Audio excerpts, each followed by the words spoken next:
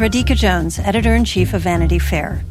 If you enjoy binge-watching the best TV shows and love hearing from the actors and showrunners who make them happen, then subscribe to Vanity Fair. Our Hollywood reporters take you behind the scenes of the year's most anticipated projects, the industry's biggest moves, and the hardest-fought awards races.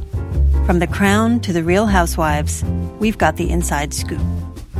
As a special thank you to our still-watching audience, we're offering 15% off a yearly digital subscription to Vanity Fair.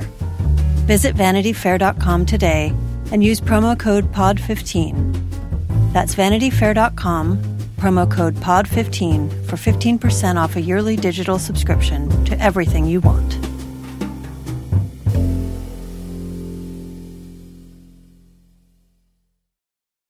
This episode is brought to you by Progressive. Most of you aren't just listening right now. You're driving, cleaning, and even exercising. But what if you could be saving money by switching to Progressive? Drivers who save by switching save nearly $750 on average, and auto customers qualify for an average of 7 discounts. Multitask right now. Quote today at Progressive.com. Progressive Casualty Insurance Company and Affiliates. National average 12-month savings of $744 by new customers surveyed who saved with Progressive between June 2022 and May 2023. Potential savings will vary. Discounts not available in all states and situations.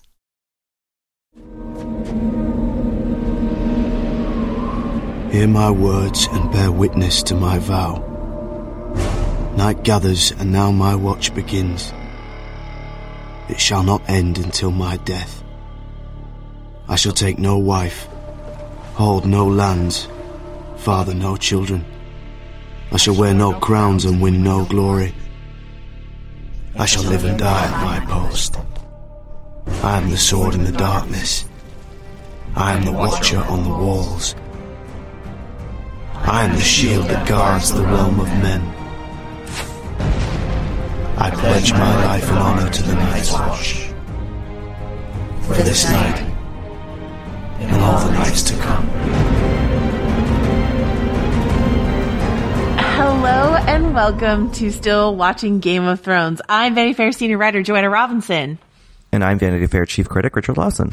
If you are just joining us, we are at the end of towards the end, I should say, of a 15 episode countdown of the top 15 most essential / important episodes of Game of Thrones. This is our second to last episode where we are talking about season 7, episode 4, Spoils of War, written by Weiss and Benioff and directed by Matt Shakman. We have one more episode after this. That will be our most important, most vital, most essential Game of Thrones episode, which we will announce towards the end of this particular episode. But for right now, we've been doing this chronologically, so we've reached all the way to season 7, and then our last episode will just be one we've plucked out of somewhere in the run as our most important. Richard, are you excited to talk about Spoils of War? I am. I feel like on this podcast, I've been like a little bit like, oh, once they ran out of book material, the show kind of lost me, whatever. This is a really good episode. Like, it's just really well done, really well acted, really well written. And it takes moments to sort of consider the emotional weight of everything while also moving the plot forward. So, hats off to them. Yeah, absolutely. And, this one, like, you know, season 7 was a little hit or miss for me, and this idea of like balancing spectacle and substance. But, this episode is like the quintessential marriage of like character and spectacle for me. So I'm really excited to talk about it.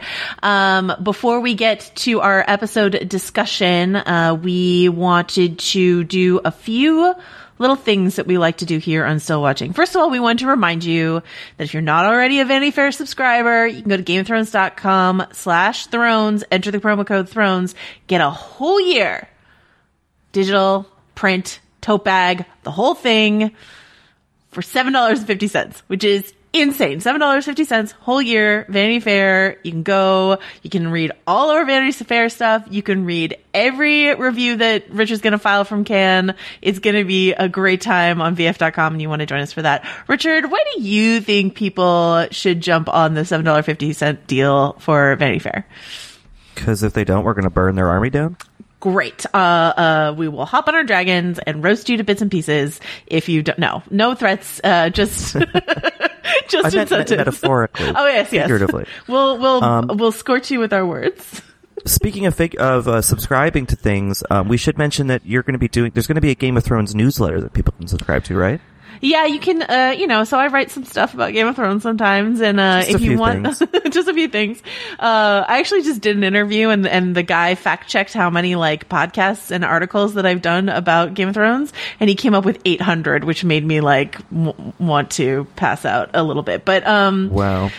So anyway, I read a few things about Game of Thrones. If you want that delivered to your inbox via email during the season, there is something that we're doing called the Westeros Update. So if you go to www.westerosupdate.com, you can subscribe to this newsletter, basically, and get the latest Thrones content from vanityfair.com. So westerosupdate.com, you just type your email in and then bam, you're done.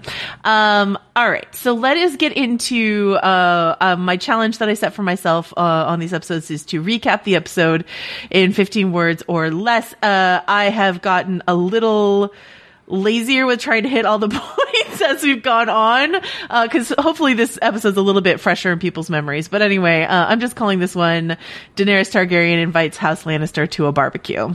That's this one. There's actually a lot of other stuff that happens in Spoils of War, but and in some senses, doesn't House Lannister invite themselves to that barbecue?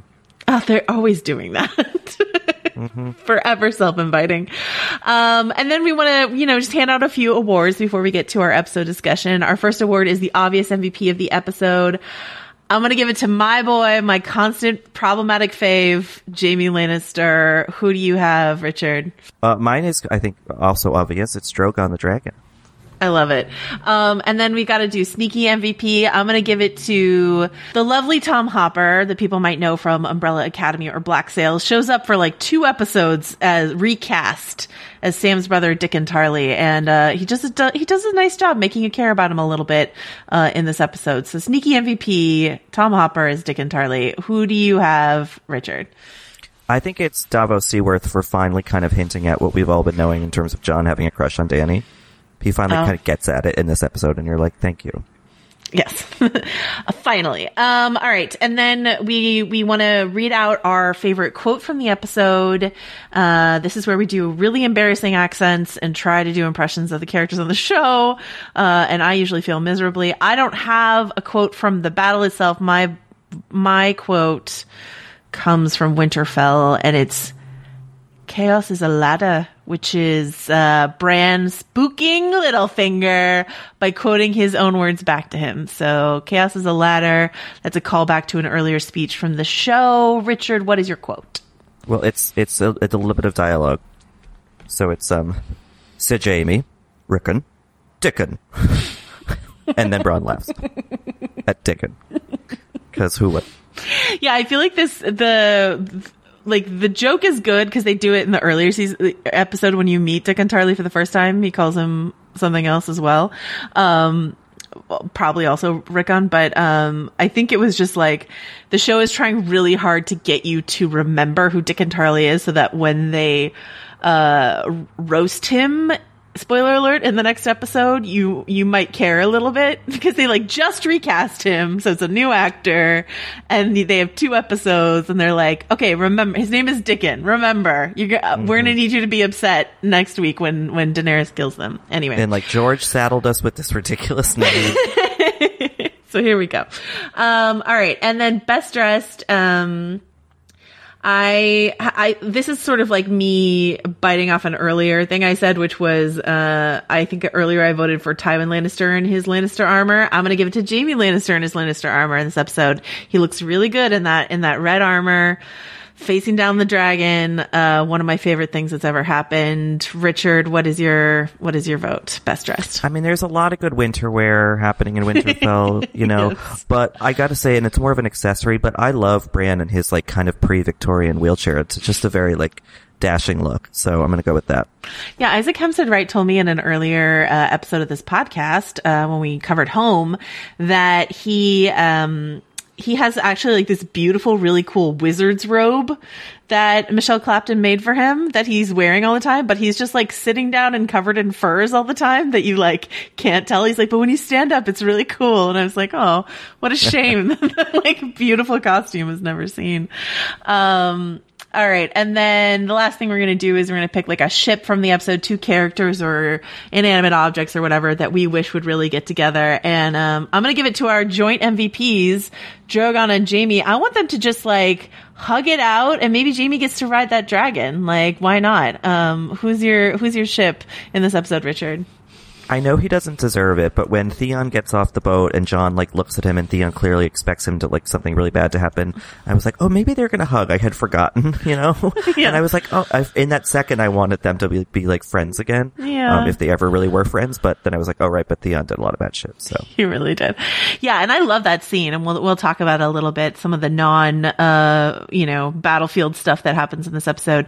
But that is a really good pick. This is an interesting episode because it Matt Shakman is the director of this episode, but he felt like and when he was announced, everyone was like, what? Because he's like a comedy TV director. He's an It's Always Sunny in Philadelphia director, but like the It's Always Sunny guys are like friends with Weiss and Benioff and some other people, and so like that relationship doesn't seem that confusing to me, but you're sort of like, what is Shakman doing here when like, there are other names like Miguel Sapochnik decided to sit this season out. Like, but David Nutter actually told us in a previous episode of this podcast that, he was supposed to, or at least at one point was in contention to direct this episode. He directed like The Red Wedding and Cersei's Walk and all this other stuff. But that he injured his back and so he couldn't do it. So Matt Shakman was sort of like a tap in, but he did an amazing job with this episode. It was so good. So yeah, it's both emotionally resonant and the action stuff is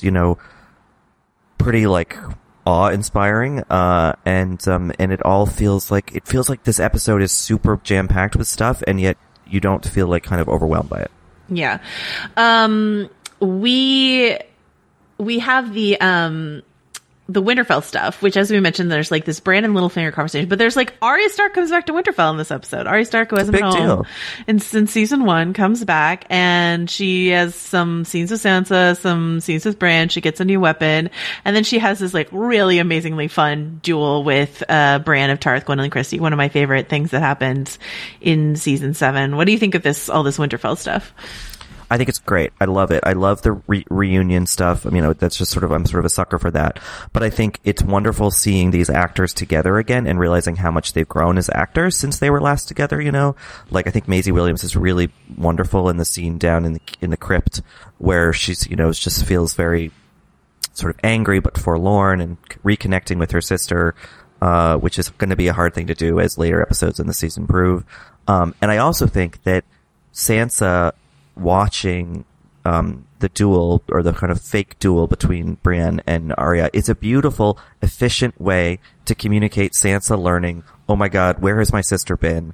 What has she learned? Like, it's just like a really neat way of kind of packaging that, rather than have Arya kind of like lay it all out in exposition. Yeah, absolutely. And like the stuff with Arya and Sansa becomes less enjoyable for me as the season goes on. Like, I think some of the tension feels a little manufactured. So I really like this stuff. And then I like the very end of the finale when like they're working together and they talk, the stuff in between is some of the stuff that I didn't love in season 7. So it's nice to revisit this episode, just like see them reunite, see Arya fight Brienne with this like all this great integration of all the different fighting styles she's learned, see Littlefinger thrown for a loop in a way that, Sansa kind of catches him off guard here and there over the seasons, but like Bran really fucks with Littlefinger. And like, it's so funny. It's an introduction of a new, dynamic in the world where like strivers and schemers like Littlefinger can't survive in a realm where there's someone who knows everything that's ever happened with like Bran, you know what I mean? Like Littlefinger's superpowers are nothing compared to like, when Bran can see it all,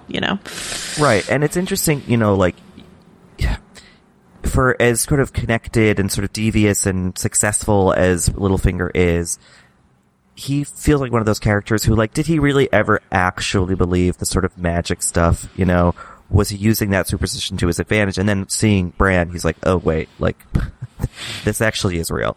Yeah. And I think that we see a lot of characters have those realizations over the years in the show. And I think it's always satisfying because we've known the whole time. Yeah, that's true. And a big part of it is in this episode, Jaime seeing his first dragon. Right. Yes, exactly.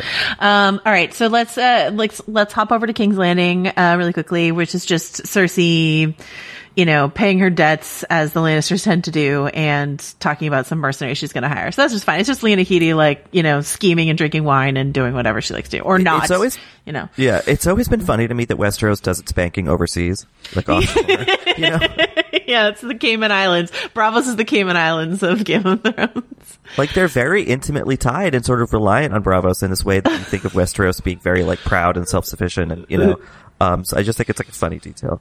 Yeah, absolutely. And then let's just cover, Dragonstone before we go to the battle, which is, Jon and Daenerys have this very romantic little date in a cave. We get to hear a new piece of music from Ramin Djawadi, which I think is called Dragonglass, which is sort of the Jon and Daenerys love theme. We hear it kind of for the first time in this episode. And there was some really, I think I've mentioned this before that I'm notoriously bad at hearing, the music and the themes on this show, but, some people who are much smarter than I am, like, broke down the Dragonglass theme and noticed that there's, like, part of Jon and Ygritte's theme in it, and it's part of Khal Drogo and Dany's theme in it, and it sort of blends together to be like, these are, which I find like oddly really touching. It's like we take our life experiences, our previous relationships, and we bring them to the table, as we embark on this new relationship. Am I overthinking this? No, I think that's kind of lovely. I think it's lovely, even though I don't think that like Dany and Jon are like made for each other. You know what I mean? It all feels, it can't help but feel rushed. You know what I mean? There are things that are seasons in the making, and then there's this, which just, they've got 3 episodes or 4 episodes or whatever to make you believe that, no, like this is episode 4, right? Or episode 5, episode 4? 4. So they've got like 3 episodes really to make you be like, this is it, endgame, Jon and Daenerys, and then all of a sudden, like, Kit and Amelia are on the cover, like, they're the ad campaign for season 8, it's Kit and Amelia. And it's like, there's part of it is like, we've been with these characters for so long that like we're invested in their journey. And so you mash these 2 big, heroic, burdened with destiny people together, and that's a big deal. But like, there's just so little time. And so it just all feels, whereas like Ygritte and Jon frolicked north of the Wall for a while before, she took him into that cave. So it's just a different timeline, a different pacing, Yeah. I mean, I do get the, in sort of like, in terms of the text, like, I get why these 2 young people who have been spending years with the weight of the world on their shoulders would meet each other and be like, oh my God, finally someone who gets it, even though they're a bit wary of each other. So like, that makes sense to me, but I don't think that the show is thematically heading toward a place where, Dany and Jon are like the great loves. I think it's, their kind of coupling is almost more like, strategic or something, you know what I mean? Like, I don't think they know that, but I think in terms of the storytelling. Yeah, and I don't, like, certainly the fact that they're related might be something we want to consider. And I don't, and certainly what's also true is that, this is not usually a story of happy ever afters. So it's not, Jon and Daenerys get matching Iron Thrones and raise their, tots in King's Landing or something like that.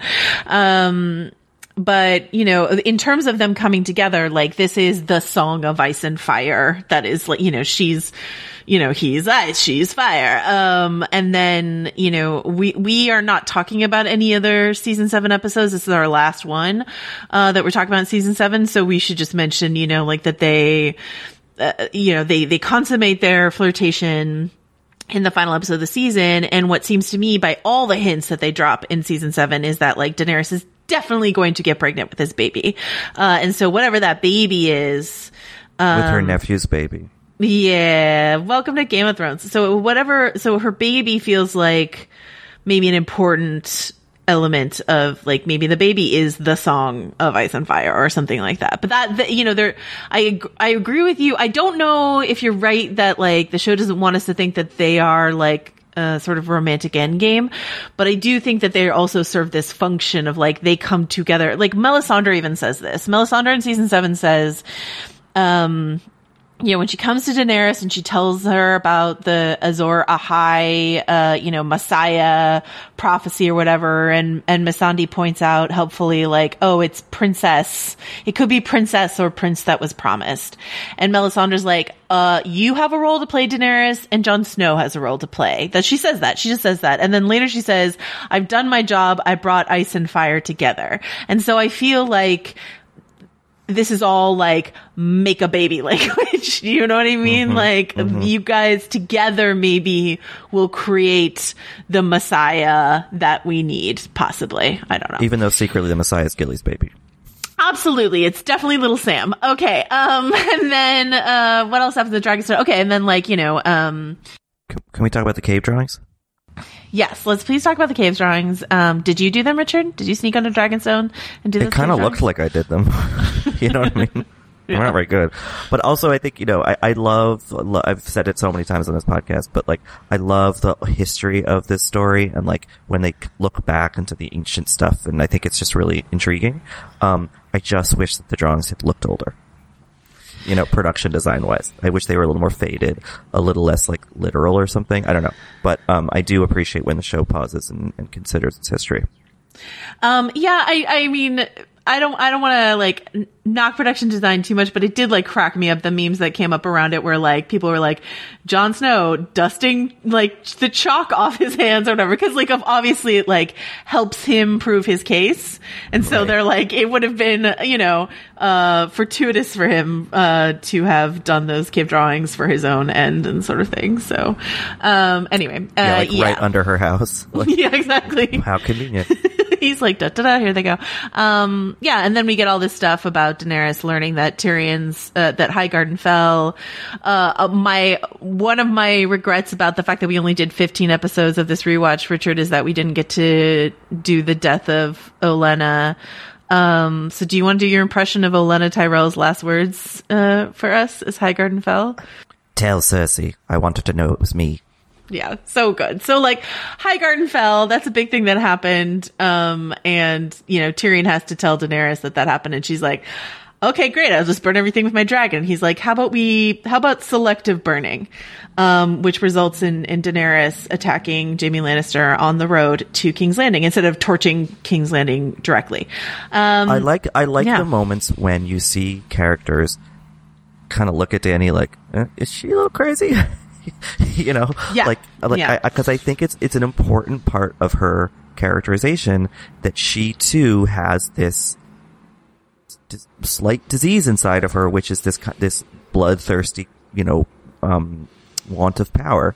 And yes, we've been rooting for her since the beginning, and she's better than a lot of other people, but I like when she's put in that context, however briefly. Yeah. I completely agree. And then we get this battle, and something that the writers, producers, etc. like to tout was that this is the first time we see a showdown between two characters that the villains are gone, Ramsay's dead, Joffrey's dead, Tywin's gone, blah blah. The Night King's still lurking about, but these are our heroes at sort of cross purposes with each other. And I mean, if you want to call Jaime Lannister that, which I do. And so that's not entirely true. I think Brian Cogman brought up in our episode that we did about the children that Brienne fighting the Hound counted. But this something he said, which I thought was really interesting, is this is the first time we really see Dany clashing with people, because she's been divorced from the main plot for so long. So here's Daenerys coming at loggerheads with these Westerosi storylines that we've been watching for so long. And it's Jaime being I've heard about the dragon Targaryen princess out, east, whatever, and then actually seeing her and being oh my god, it's real. She's it's a little bit like Littlefinger too, like you said. And I just think those moments are so satisfying, because again, we've spent so many years with Dany, and to realize oh, he's never seen her before. I think it's cool, and I think it's also just the visceral little kid in me is dragons, oh my god. And it's been a while on the show since the dragons have kind of excited me. And I think that this,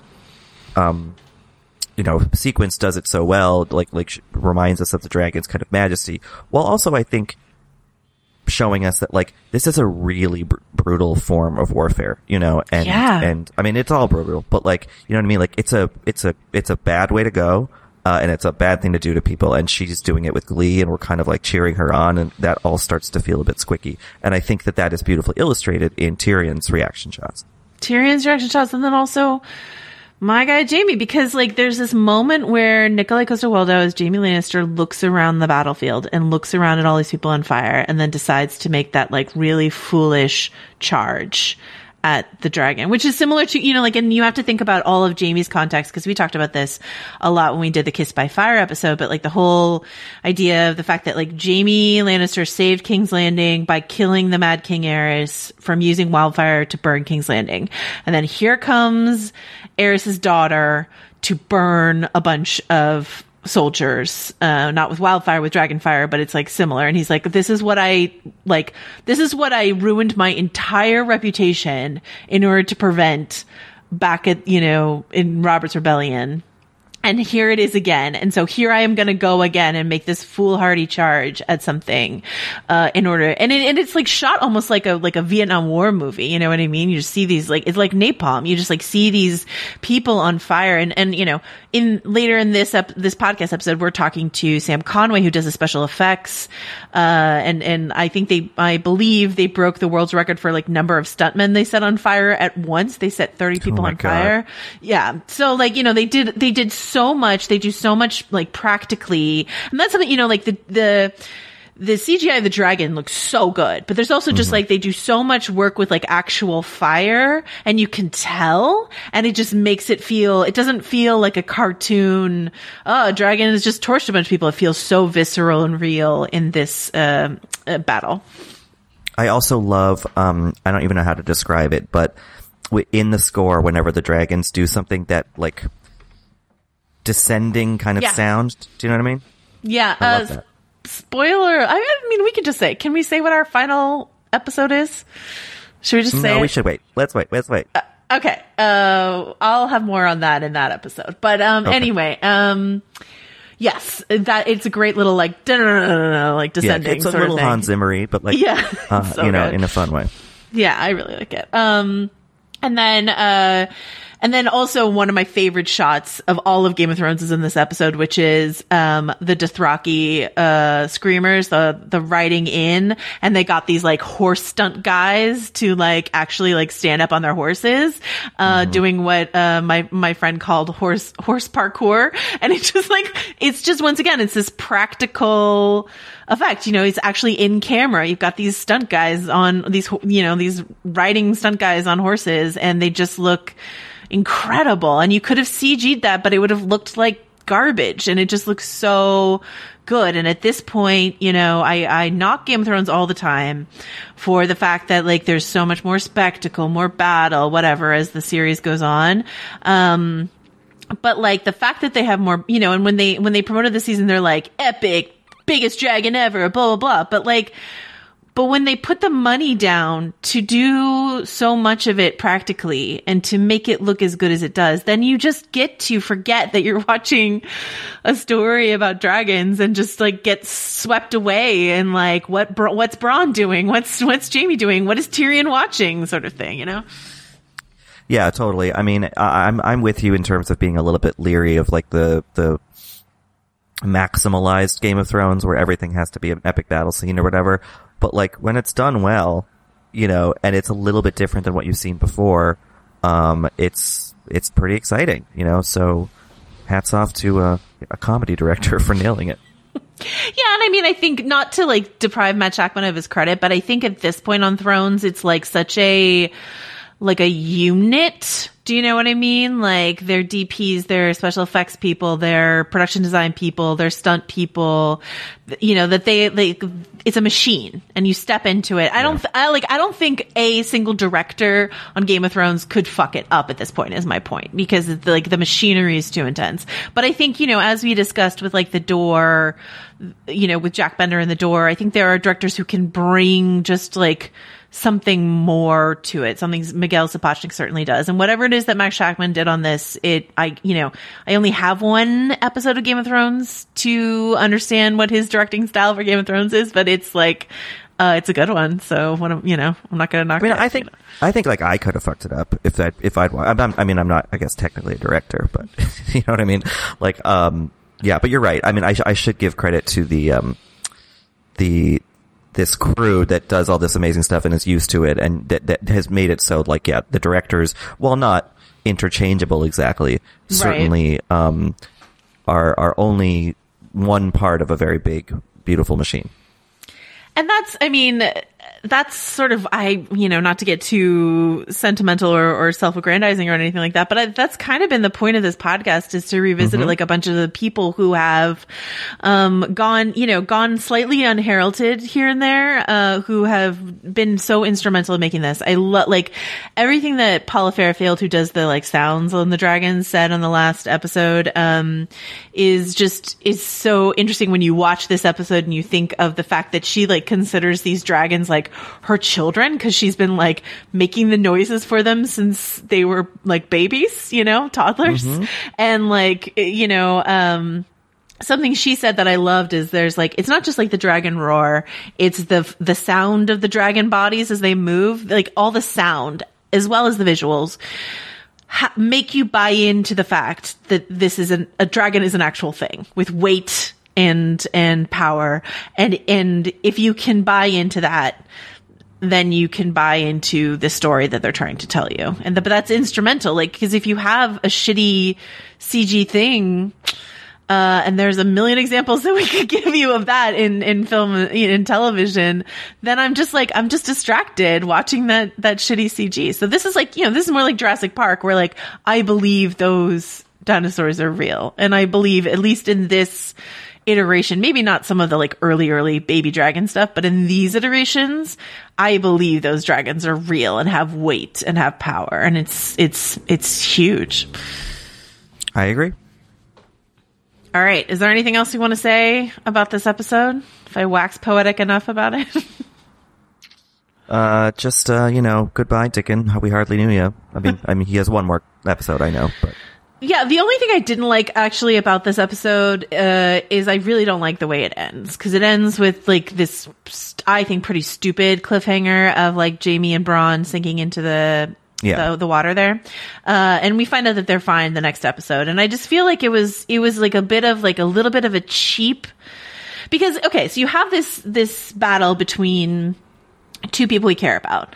And, something that I've heard the showrunner say is, like, and someone you care about is going to die. But actually what's true is that nobody we care about actually dies in this battle, right? Like, Daenerys is fine, Drogon's fine, Bronn's fine, Jaime's fine, Tyrion's fine. The Tarleys we don't actually really care about. So, like, the fact that they die next week is fine. But it ends with this, like, implication that maybe Bronn and Jaime are not going to make it. I don't mind Bronn saving Jaime. I don't mind them, like, last minute missing the Dragonfire. I don't mind them, like, landing in the river and it washing them downstream and them escaping. I just mind that it ended with this sort of, will they survive kind of thing. And that it felt like, yeah, just like a little bit of a cheap shot in terms of storytelling that this episode didn't need, because it was so good, Yeah, totally. And it's, like, abrupt also, Yeah. It's like, oh, we just ran out of time. Goodbye, But other than that, I think it's a really strong episode. Perhaps one of the best of the season. Yeah, I mean, really, that's why we picked it, I guess. Yeah. Yeah, I mean, like, people might quibble with the fact that we didn't pick the finale, and that's fine. There's just, like, a lot of stuff that happens in the back half of the season that feels to me like the show on fast forward. And this is I think the last point of the season where I am, like, fully on board with it. But yeah, I mean, like, to be perfectly honest with you, if you are genuinely doing this 15 episode rewatch with us, you might want to go ahead and rewatch The Dragon and the Wolf, which is the season 7 finale. Like, why not? I mean, it's going to be your previously on. You're going to want to, like, just, oh yeah, Littlefinger died. Oh yeah. Yeah, I did. I rewatched it after watching this one, because I was like, yeah, I might as well. Yeah. So, fair enough. We're not going to talk about it, but, you should probably watch it. Fair enough, all right. Well, that is it for our discussion of Spoils of War. We are now going to go to our interview with special effects supervisor Sam Conway. I'm Alex Schwartz. I'm Nomi Fry. I'm Vincent Cunningham, and this is Critics at Large, a New Yorker podcast for the culturally curious. Each week, we're going to talk about a big idea that's showing up across the cultural landscape, and we'll trace it through all the mediums we love. Books, movies, television, music, art. And I always want to talk about celebrity gossip, too. Of course. What are you guys excited to cover in the next few months? There's a new translation of the Iliad that's coming out, Emily Wilson. Really excited to see whether I can read the Iliad again, whether I'm that literate. I mean, the jury is out. I can't wait to hear Adam Driver go again in an Italian accent in Michael Mann's Ferrari. He can't stop. I mean, and bless him. I can't wait. Molto bene. Molto bene. We hope you'll join us for new episodes each Thursday. Follow Critics at Large today, wherever you get podcasts. You really don't want to miss this. Don't miss this. Don't miss it. See you soon. Apple Card is the perfect cash back rewards credit card. You can earn up to 3% daily cash on every purchase every day. That's 3% on your favorite products at Apple, 2% on all other Apple Card with Apple Pay purchases, and 1% on anything you buy with your titanium Apple Card or virtual card number. Visit apple.co/card calculator to see how much you can earn. Apple Card issued by Goldman Sachs Bank USA, Salt Lake City branch. Subject to credit approval. Terms apply.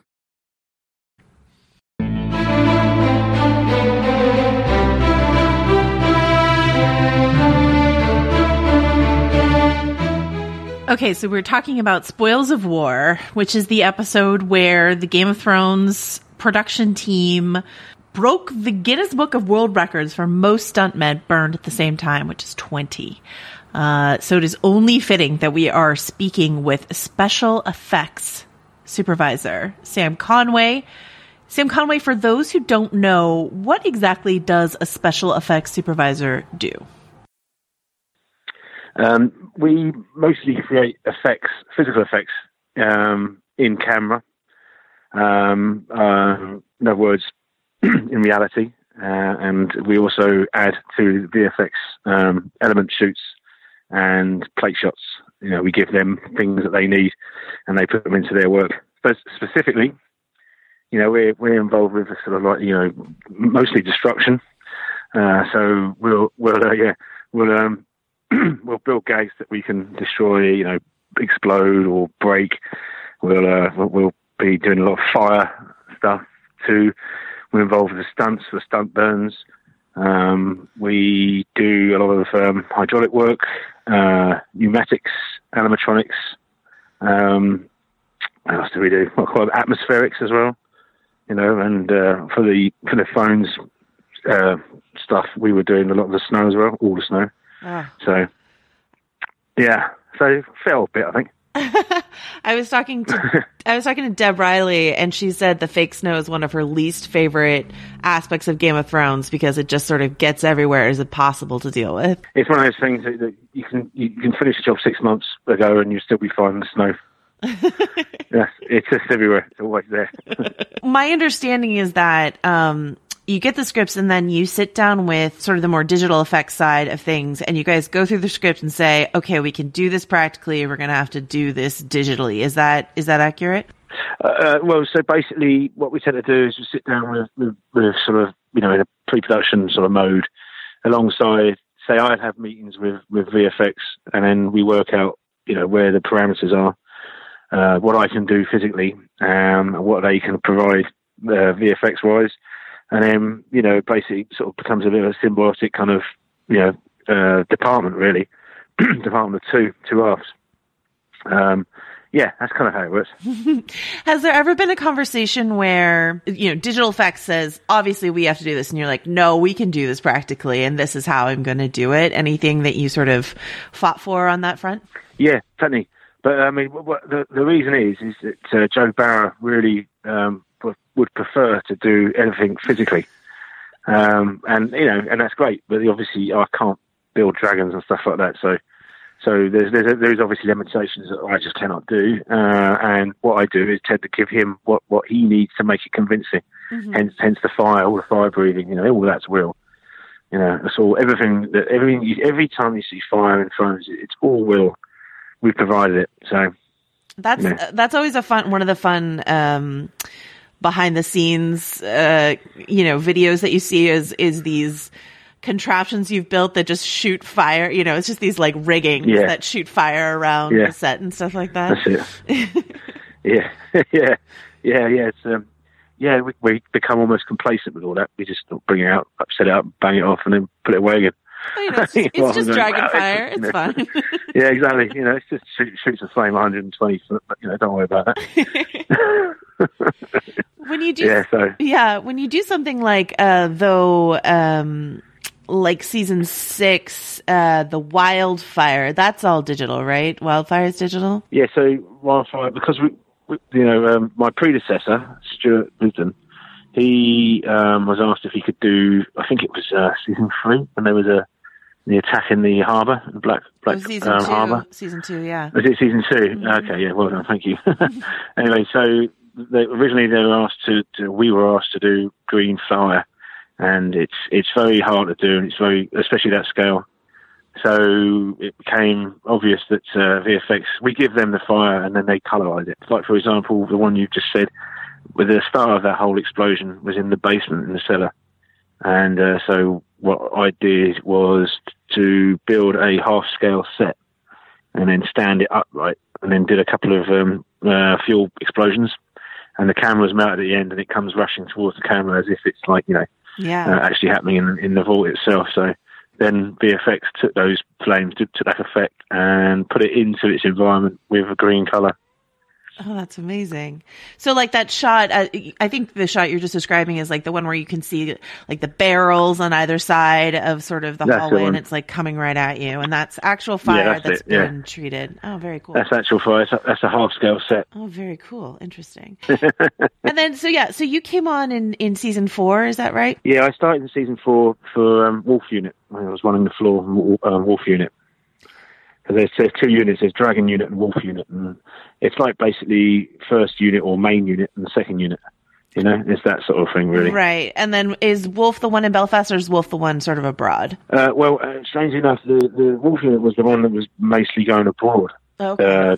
The Dragon Unit would stay in Belfast, mm-hmm. and the Wolf Unit would go off to do the sort of like the Morocco, the Croatia. Right. And the Spain thing. So what was the first thing you did on season 4 that made you really feel like, wow, I've stepped into this really cool new job? I was gobsmacked with the kind of the scale of what they had. Like the big snow sets and the going away and risking taking a whole unit over into another country and taking over locations for a TV show. I thought that was quite stunning. Quite ambitious and pretty awesome. Yeah, absolutely. Because those early days, there wasn't really a great deal of effects work. I mean, it was, but it wasn't like, it was like, making sets look cool. But no kind of like, the dragons were too small and there wasn't too many serious battles going on. So. Right. You had like a little bit of dragon, like a puff of fire, and that's about it. Yeah, that's it. I mean, I think it got a bit more exciting in season 5 when we did the Dasnik. Right, the fighting pit where Drogon swoops in to save Daenerys from the Harpy attack. So then we were out there doing that. That's when it started ramping up a bit. I think that was Hardhome season, actually. I think Dragon were doing Hardhome and we were out there doing that. Do you wish that you had gotten to be on the Hardhome shoot at all? Kidding me, right? All that snow. Yeah, all that. Yeah. I could be in Spain. Setting fire to stuntmen. Okay, and I know that there was much discussion in season 7 about all the stuntmen you set on fire for Spoils of War, that it was like a record breaking conflagration sort of thing. Can you talk about some of the discussions around that, when you decided you were going to do that, when someone told you that's crazy, don't do that, and you were like, nope, we're going to do it, let's do it? Yeah, so it all came about when, the early sort of pre-production or production meetings, well, not pre-production, discussing how we do the kind of, we break down the previs. There's a previs that gets made and we all sit around breaking it down, working out, if you've got a shot where there's, say, 20 men and they all get hit by dragonfire, then do we do we do that in bits? Do we make it so it's like 4 minute time or something like that? But Rowley was keen, because obviously it's a record. Rowley was keen to do all 20 in one hit. And I wasn't shying away from that. The only sort of thing, my concern was 20 people is a lot, and there's a lot of heat generated. So I was concerned about the people in the middle, basically, the stunt guys in the middle. But we developed a nice system of igniting stuntmen, and also the strafe as well. We also worked out a really good system for the strafe work. And because we coincided the two, we put strafe and we put the igniters amongst the stuntmen. We also came out with a really nice stunt flame gel, which would light instantly. Most stunt gels are normally, they take a little while, a little bit too long to light up. So we came up with a real nice system. But we came up with that system for Dasnik, that method. So from Dasnik onwards, we've been using that all the time. What is stunt gel made of? What is that? Well, that'd be a secret, wouldn't it? Oh, okay. It's something flammable, but something that doesn't, make itself obvious. Because some of the gels are a colour. They're normally they're normally clear and they're burned to white, or they're normally like a glue, and you can see the glue, like a contact adhesive. So this stuff you can't, and as I say, it lights instantly. So, which is perfect for all these stunt gigs that needed something like that. You've mentioned the Dasnik Drogon drops down and barbecues a bunch of Sons of the Harpy and stuff like that. But there's this other big Daenerys fire scene in season 4 when she's like negotiating over the dragons, and then you just see that she burns the slave master, and then there's that iconic like fire going everywhere. How did you pull that one off? So basically that was all fire trays. With a pyrotechnic igniter. Sometimes, wind can kick up you weren't expecting, and then the flames come towards the lovely hairsprayed hair. Oh no! Yeah. Has the hairspray ever caught on set of Game of Thrones? No, it was when I remember once when I was a child. It's just a little story. When I was a child, and we were out for lunch in London with my parents. And this woman had gone to the toilet, and she'd obviously given her hair a bit of a spruce up. And when she came back, when she lit a cigarette, not only did her hair go up, but her jumper went up as well. Oh my god! So that's forever in your head when you're forever in my head. Effects. Just a simple cigarette lighter. That was enough. So, can you recall anything that you did in the early seasons that you thought was really, big or daunting at the time, and now you look back and you're like, oh man, I didn't even know how big it was going to get? Yeah, my background is more complex than the phone's TV experience at the start. So I had it all in my arsenal anyway, my mental arsenal. But going, thinking about the sort of ambitious stuff at the early days. I mean, there was lots of stuff out in Croatia that we're doing, like, I suppose, the Shame Walk. That was quite big and ambitious. Yeah. We had gags to do in that, which were, they had to happen at certain times, because that's the kind of the whole process was a handheld camera following her all the way through. And she went through lots of different areas, and every area there was something going on. So that was quite daunting, sort of thinking about that. So what was what exactly is your job in like the walk, in Cersei's walk? What is your team working on? Well, you have the sort of general atmosphere that's going on anyway. So you've got lots of stalls that have got lots of things going on, like smoke and bits and pieces, and then there's dust in the air. Then there's people gobbing, at her, spitting. That is, so spitting at her. There's people throwing feces and stuff, which is, all this sort of thing. We manufacture the spit and the feces, and sometimes, some cases, throw it. That sort of thing. It was difficult to kind of make sure that we all went through the right bits and pieces. So I forgot that you do the snot. I had forgotten that's in your department.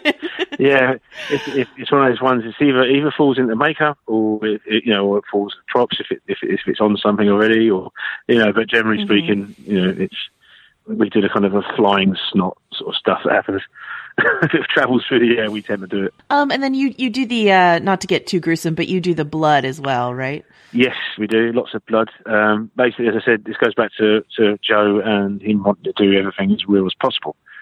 Joe Barra. And so we'll always put some kind of blood rig where there's supposed to be a sword, even though the sword doesn't exist.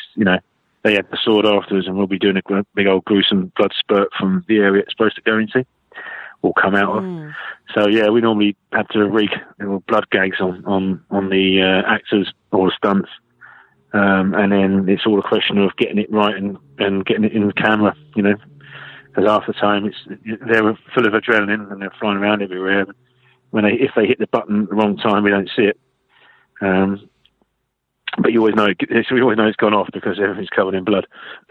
So the camera. I don't know if this is a disgusting question, but do you have a favorite blood spatter, blood spurt? I do. Yeah? I do actually. Yeah, I think the whole mountain thing was great when we did the mountain practice in Dubrovnik, and he was chopping up the guys he was practicing against. There was lots of blood gags in that. And then when we did the Viper as well, the mountain of the Viper, we practiced those eye squeezes. We had loads of footage of those eye squeezes, and then there was just lots of moments of fond memories of that one. Yeah. Fond memories. Are you saying eye squeezes? Is that what you're saying? Yeah, eye squeezes. Yeah, haven't you heard of that before? Yeah, I know. You say it all the time over it. I think that was a moment where everyone screamed when they watched it. Oh yeah. That's probably the blood spatter of Game of Thrones is the Viper's head popping open like that. Yeah. I do remember there was a quick one when we were doing it, and I had to do it to the script, a blood spurt, and one of the blood spurts, and I set it all up, did a test, and when we did it on the shoot, the first assistant insisted he stood behind me, and he was wearing a white shirt and a lovely Panama hat, and I said, "You better not stand there, you're going to get covered." And he said, "No way, I'm going to get covered." So we filmed it, and I hit my cue, and he didn't shout cut, he shouted something else. I turned around and he was absolutely covered. But yeah, that's a good memory. And then because you were working in the sunnier locations at season 5, you didn't do the Jon Snow's stabbing, right? That's the Dragon unit. The Dragon. Dragon unit did that. Yep. Starting season 6, we had to carry that on because he was in his pile at the start of season 6, and they took him off to his room in his dead state. So yeah, but the actual stabbing itself was quite complex insofar as knowing exactly where these stabs were going to happen. And the lads had to kind of make pipe work through the costume and all that sort of thing, and make sure that the blood was pumping out the same places that the guys were stabbing, which is really tricky because, it's so easy to sort of point at a picture and say, well, there's a hole. But when they're actually in the action, it changes everything. So, but when he lies down, there was copious amounts of pipes going into him, and he's lying in his spot.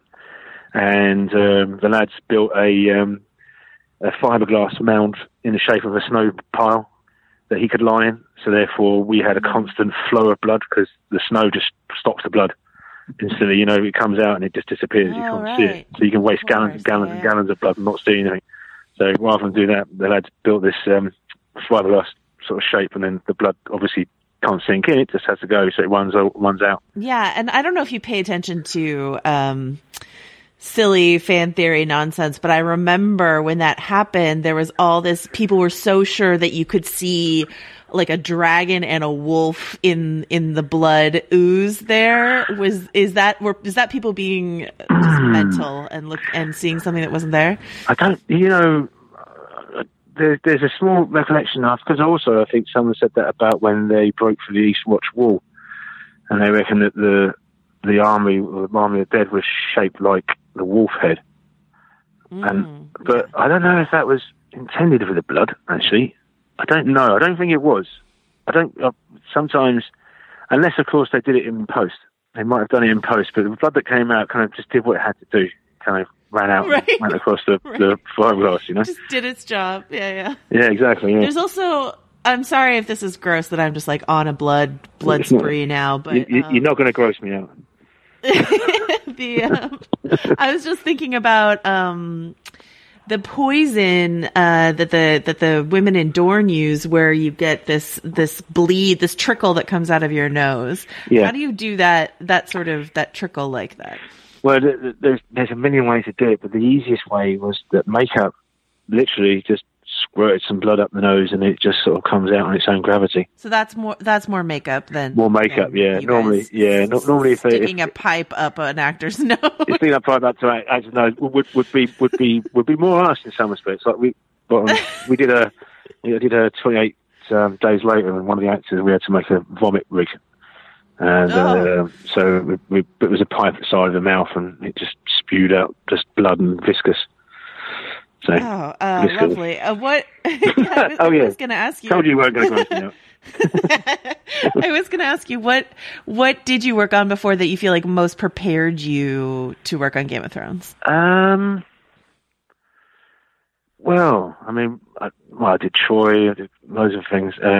But I think 28 days later was good because it was improvised. A lot of it was improvised. We all knew what was roughly going on, but we did a lot of stuff from the back of the truck.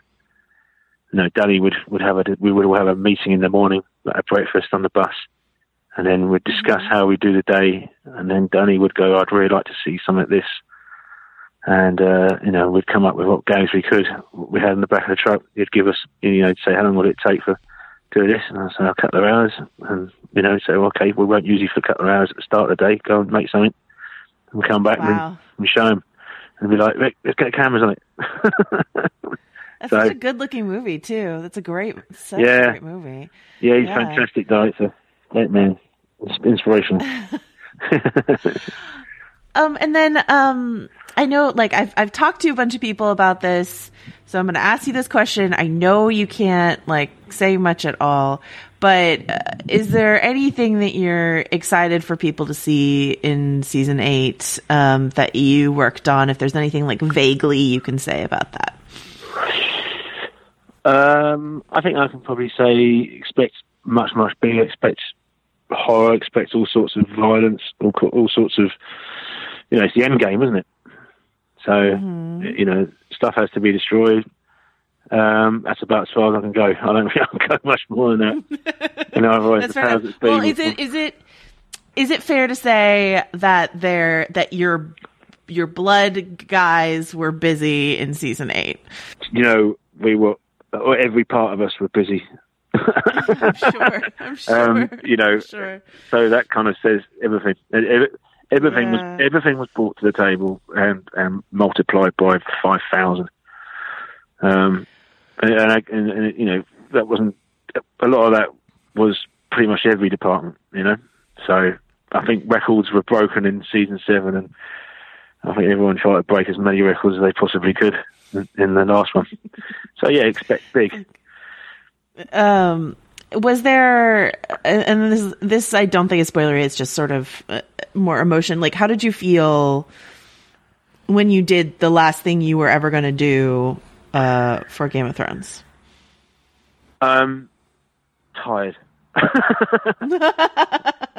been on it for a year and a couple of months. And when we started filming, we'd never had a respite. And then the last thing we did when it was called cut, that was the last frame of a film ever to go for a camera for Game of Thrones, and it was emotion obviously, and but tired, elation, and what I wanted was a beer. And a holiday. Well, you probably earned it. So yeah. Yeah. All right. Well, thank you so much for chatting with me. I really, really appreciate it. This is really great. Yeah, that's fine. I hope I haven't bored you too much. No. I don't think any eye squeezes is a phrase that will take with me forever. So thank you for that. Yeah. You're welcome. All right, so that is it for Spoils of War. Now is the time, drum roll, to announce our final episode. Richard, what are we going to talk about next time on Still Watching? We are going to talk about the granddaddy of them all, Season 6, Episode 10, The Winds of Winter. The winds of winter are upon us. Yes. It's Boom Boom. Everything go Boom Boom. Yeah, Everything Go Boom Boom is the technical name of the episode. We will be talking about the sept explosion, stuff like that. We will explain to you why we think that, like, this is the episode, but it is the one that Richard and I unanimously agreed upon was, like, the episode. So we will talk about that next time. We also have a great interview with composer Ramin Javadi on that episode. So we will see you. That will drop on Sunday, premiere time. So you can listen to it Sunday morning, get all amped up for the Season 8 premiere of Game of Thrones. This episode itself was edited and produced by Dave Gonzalez. Richard, until we're back for Boom Boom Time, where can people find you? In a cave doing an elaborate series of, like, faked ancient drawings trying to convince Richard Madden to love me. But I'll also be on Twitter at Rylaws and VF.com. Where will you be?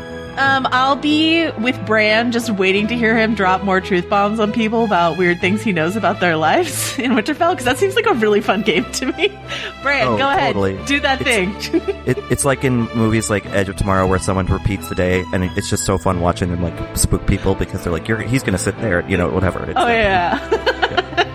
Otherwise, you can find me on VF.com, or you can follow me on Twitter at Joe Wrote This. Also, Richard and I talked about Game of Thrones on our other podcast, Little Gold Men, this week. So if you want to check that out, as if you haven't heard us talk enough about Game of Thrones, we do some more over there. We will see you next time.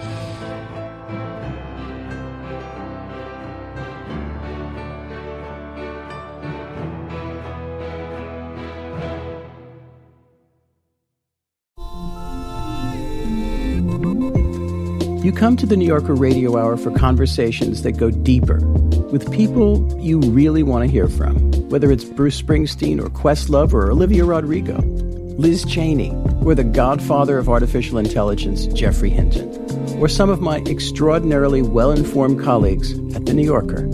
So join us every week on the New Yorker Radio Hour, wherever you listen to podcasts.